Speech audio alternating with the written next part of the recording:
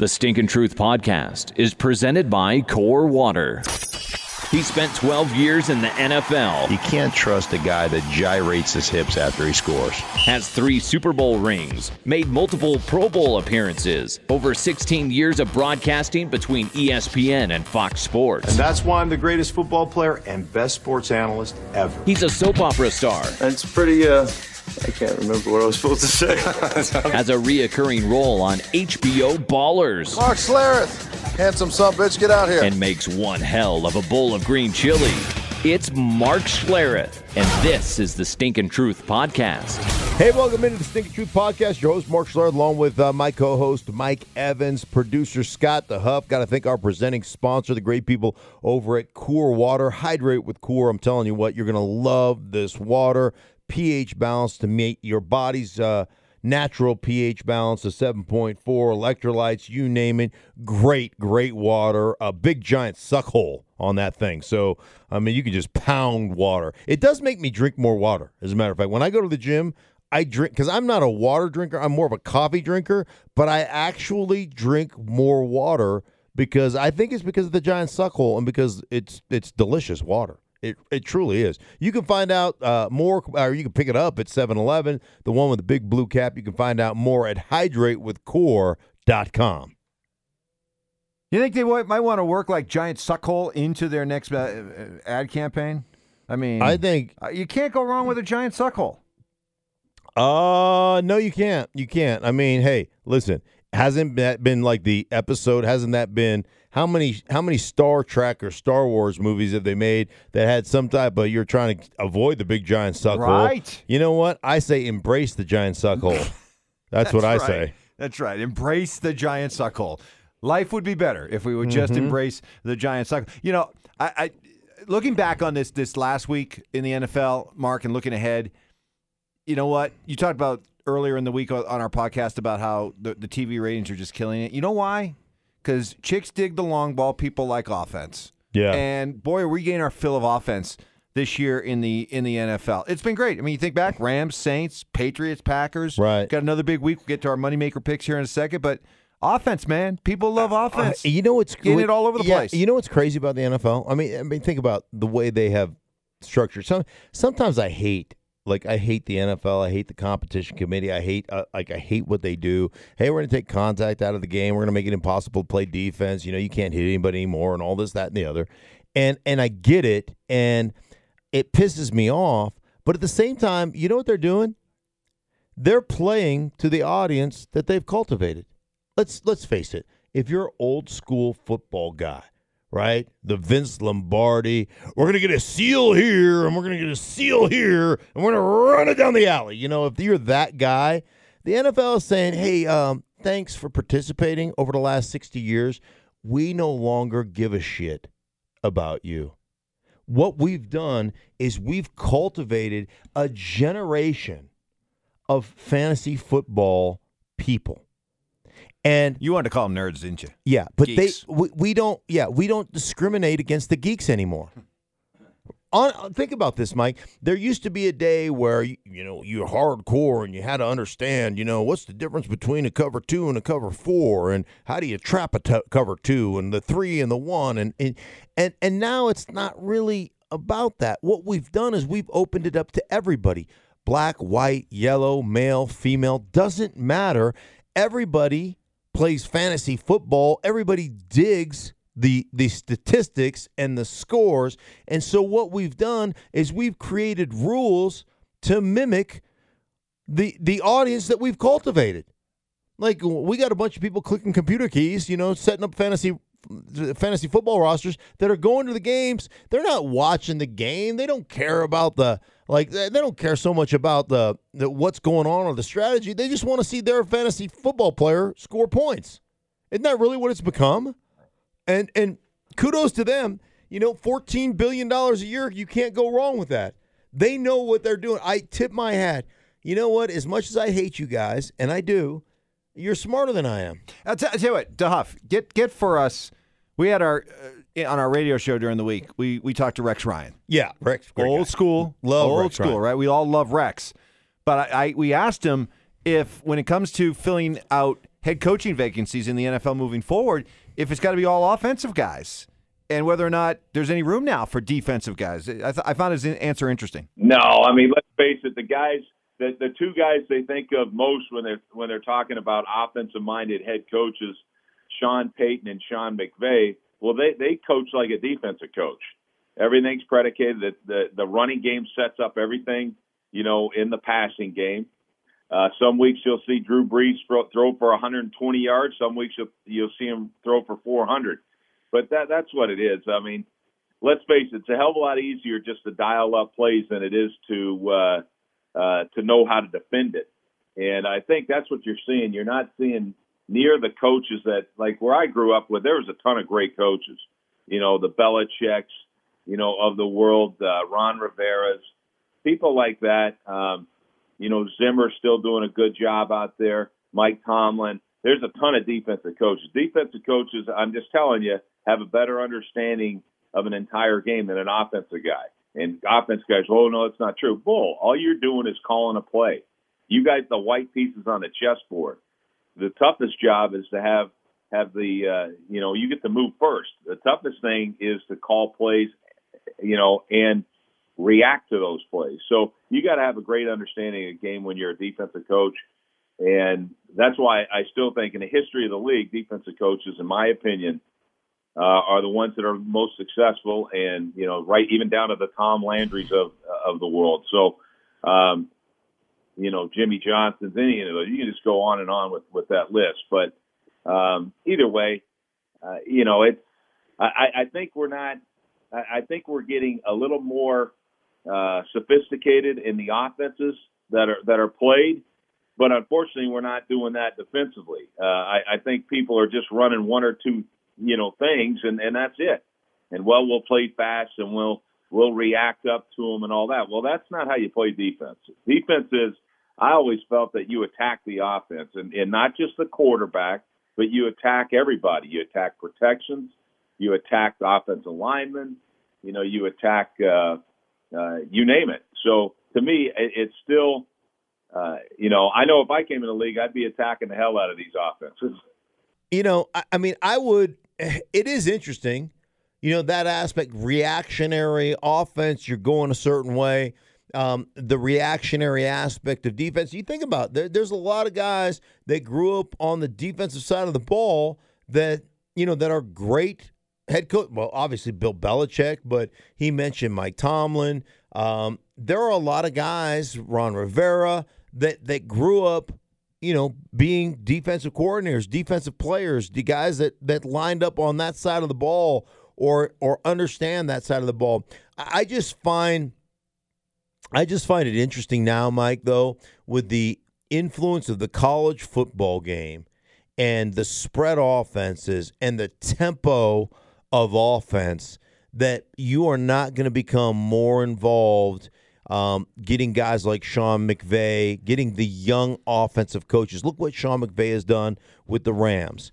Jeff Fisher was a defensive guy. That same personnel, all of a sudden they went from some also-ran team that you get an offensive coach in there that develops a quarterback, and they went from some 8-8 team every year to a team that's contending for a world championship. You look what Sean Payton has done offensively with the New Orleans Saints. You look at a guy like Matt Nagy. Matt Nagy has done a phenomenal job, an Andy Reid disciple. He's gone to Chicago. And Mitchell Trubisky, who I'm not quite sure, I think he started 13 games in college. I'm not quite sure. Let me reverse that. I'm quite sure that if you would have given him a defensive-minded head coach, they'd be running the crap out of Howard, and Mr. Trubisky would not have progressed like he's progressed. He's gotten better. And you know who looks like he's regressed under a defensive coach? Sam Darnold. Does Sam Darnold not look better early in the season than he does right now with Todd Bowles coaching him? So I'm not so sure that I agree. I understand where Rex Ryan's coming from, but I think if I'm running a team right now, I'm finding somebody on the offensive side of the ball who understands, how to attack coverages, how to attack defenses, how to give my young quarterback the best opportunity to be successful, I think if I'm owning a team, that's the direction I'm going. Well, let me bring up another person that we talked to during the week. Our buddy Joel Klatt, lead college football analyst at Fox. And he has one person in mind when it comes to the guy that's ready to be called upon for the college ranks. If I was John Elway, I'd call Lincoln Riley. Point blank, period. I'm throwing it out there right now. I think Lincoln Riley is a star.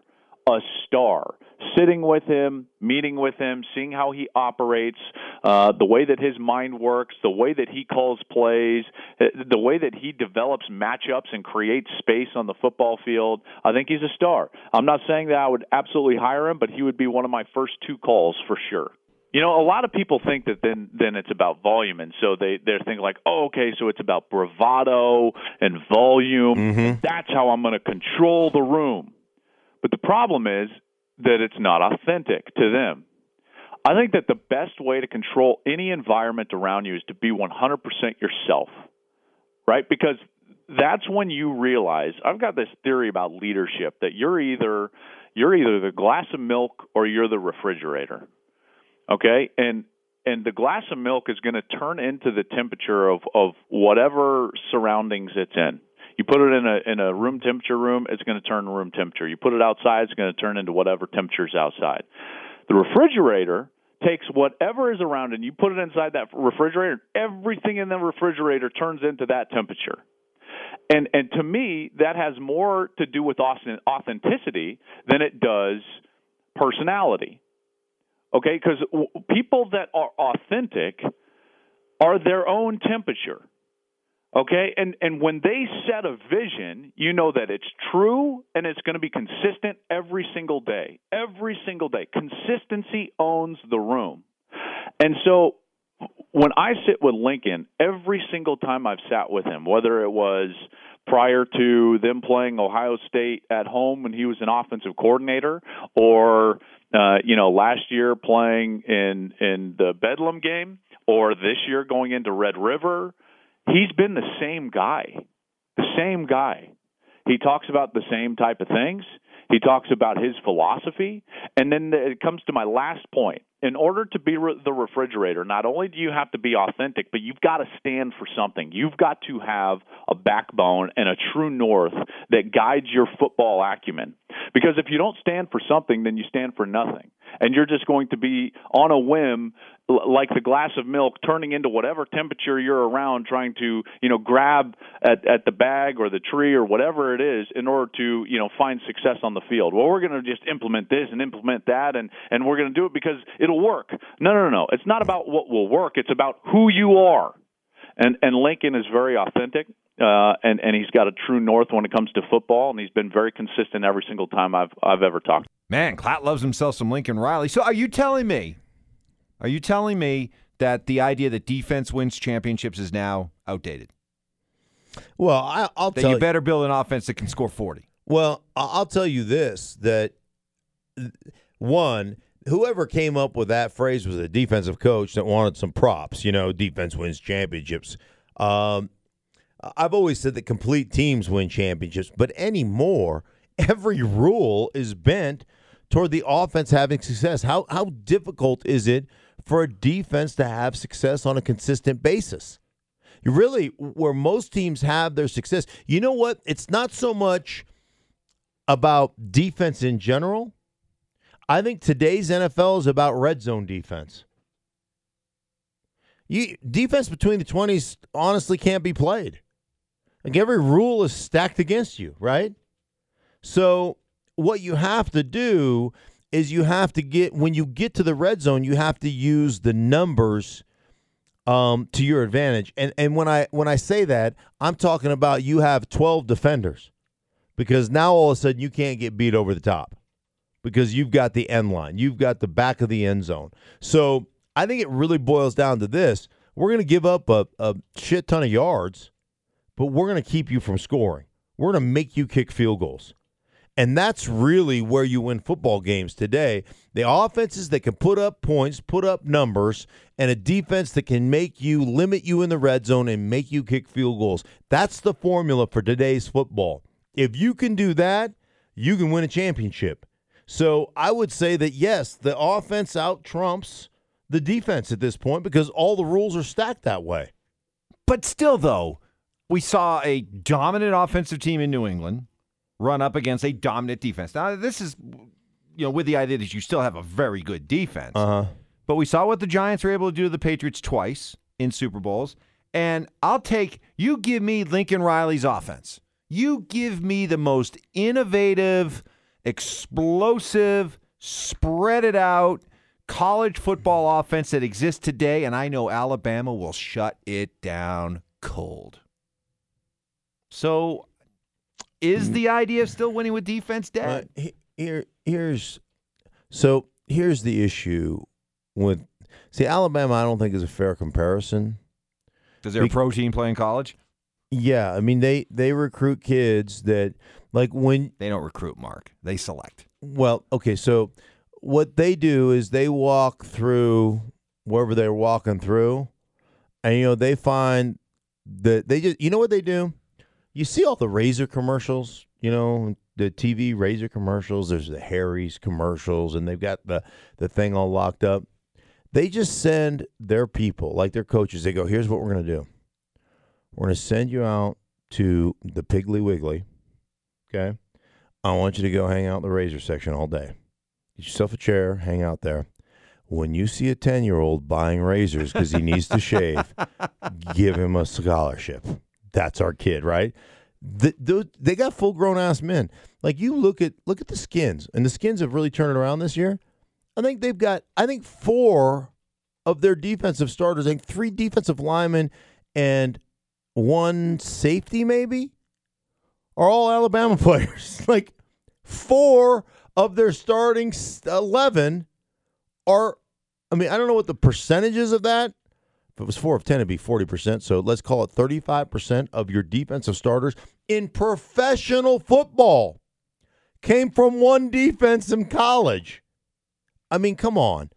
They are playing, when you watch them play and you look at their O-linemen, you just look at their lines of scrimmage. Like Alabama, you can talk about how fast they are or whatever. You can talk about all that stuff. Just look at their lines of scrimmage.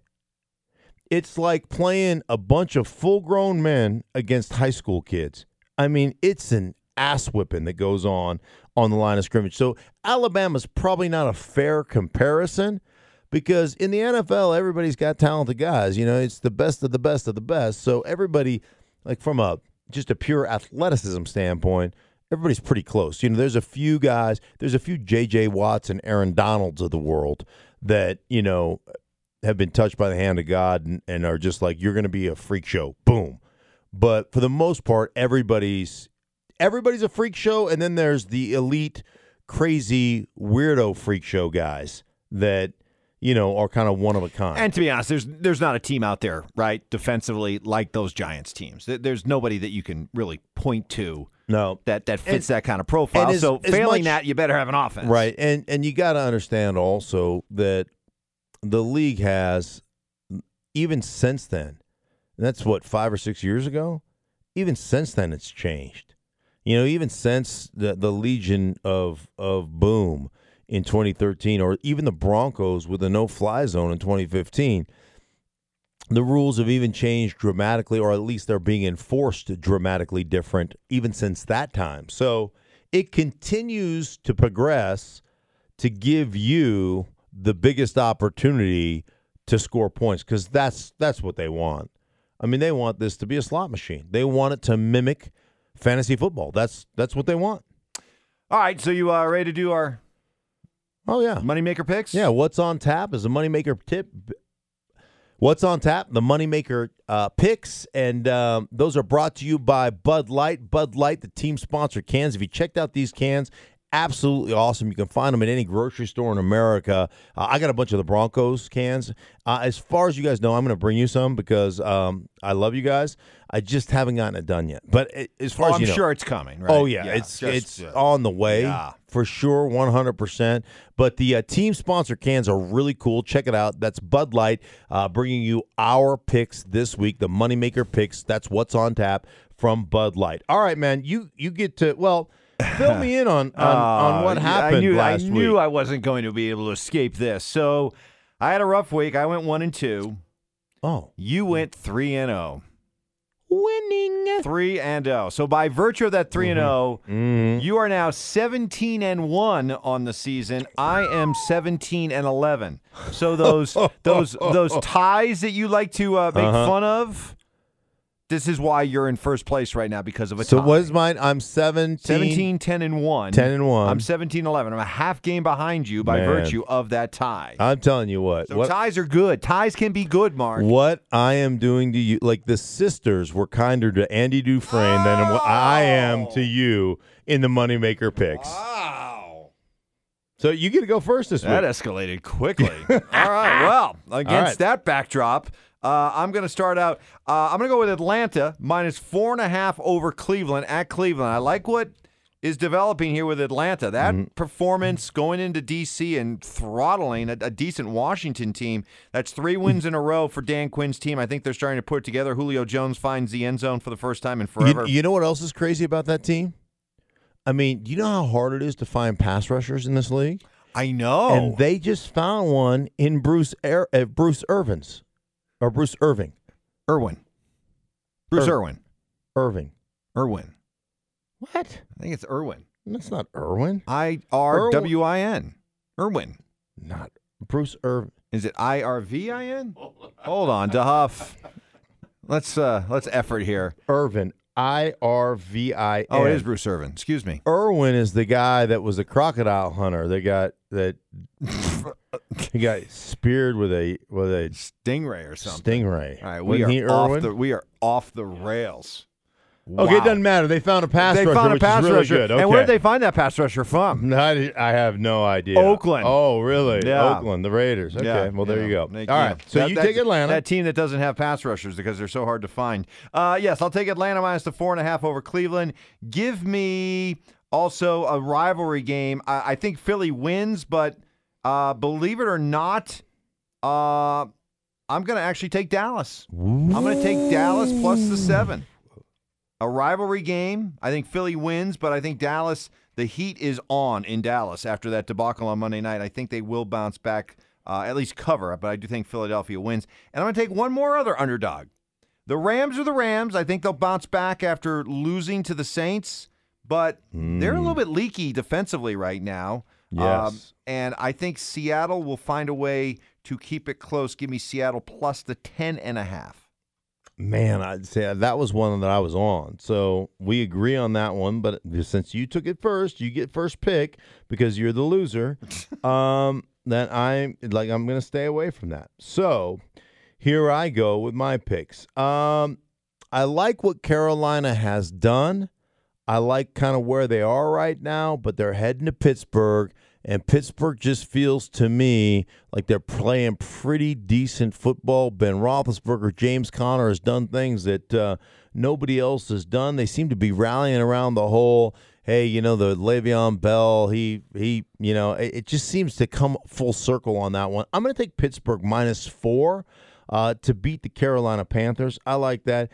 I think New Orleans, offensively, they can just do whatever they want to do. They're heading into Cincinnati. They're giving up 5.5. I like New Orleans to go into Cincinnati, continue to run roughshod over the course or over the rest of the league. And then I'm going to go back to the team I always go to. I'm going to go to the New England Patriots, giving up 7 to Tennessee in Tennessee. Tennessee 4-4, coming off a nice win against Dallas. I believe New England goes into Tennessee, takes care of business, goes 8-2, and does it by more than a touchdown. So I'll take the New England Patriots to cover that 7-point spread. Belichick's beating everybody, right? But Right. He's got a great record against quarterbacks that he's facing for the first time. He's got a great record against coaches that used to coach for him. But here's a first. Here's a first in the Bill Belichick career. Coaching against a coach who used to play for him, Mike Vrabel.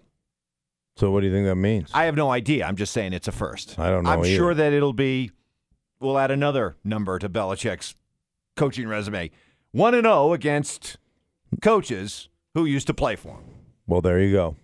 I agree. Short week 2 after a Monday night game, which was a big emotional win. I'll just keep taking the Patriots until they do me wrong. How about that? Sounds right. Yeah.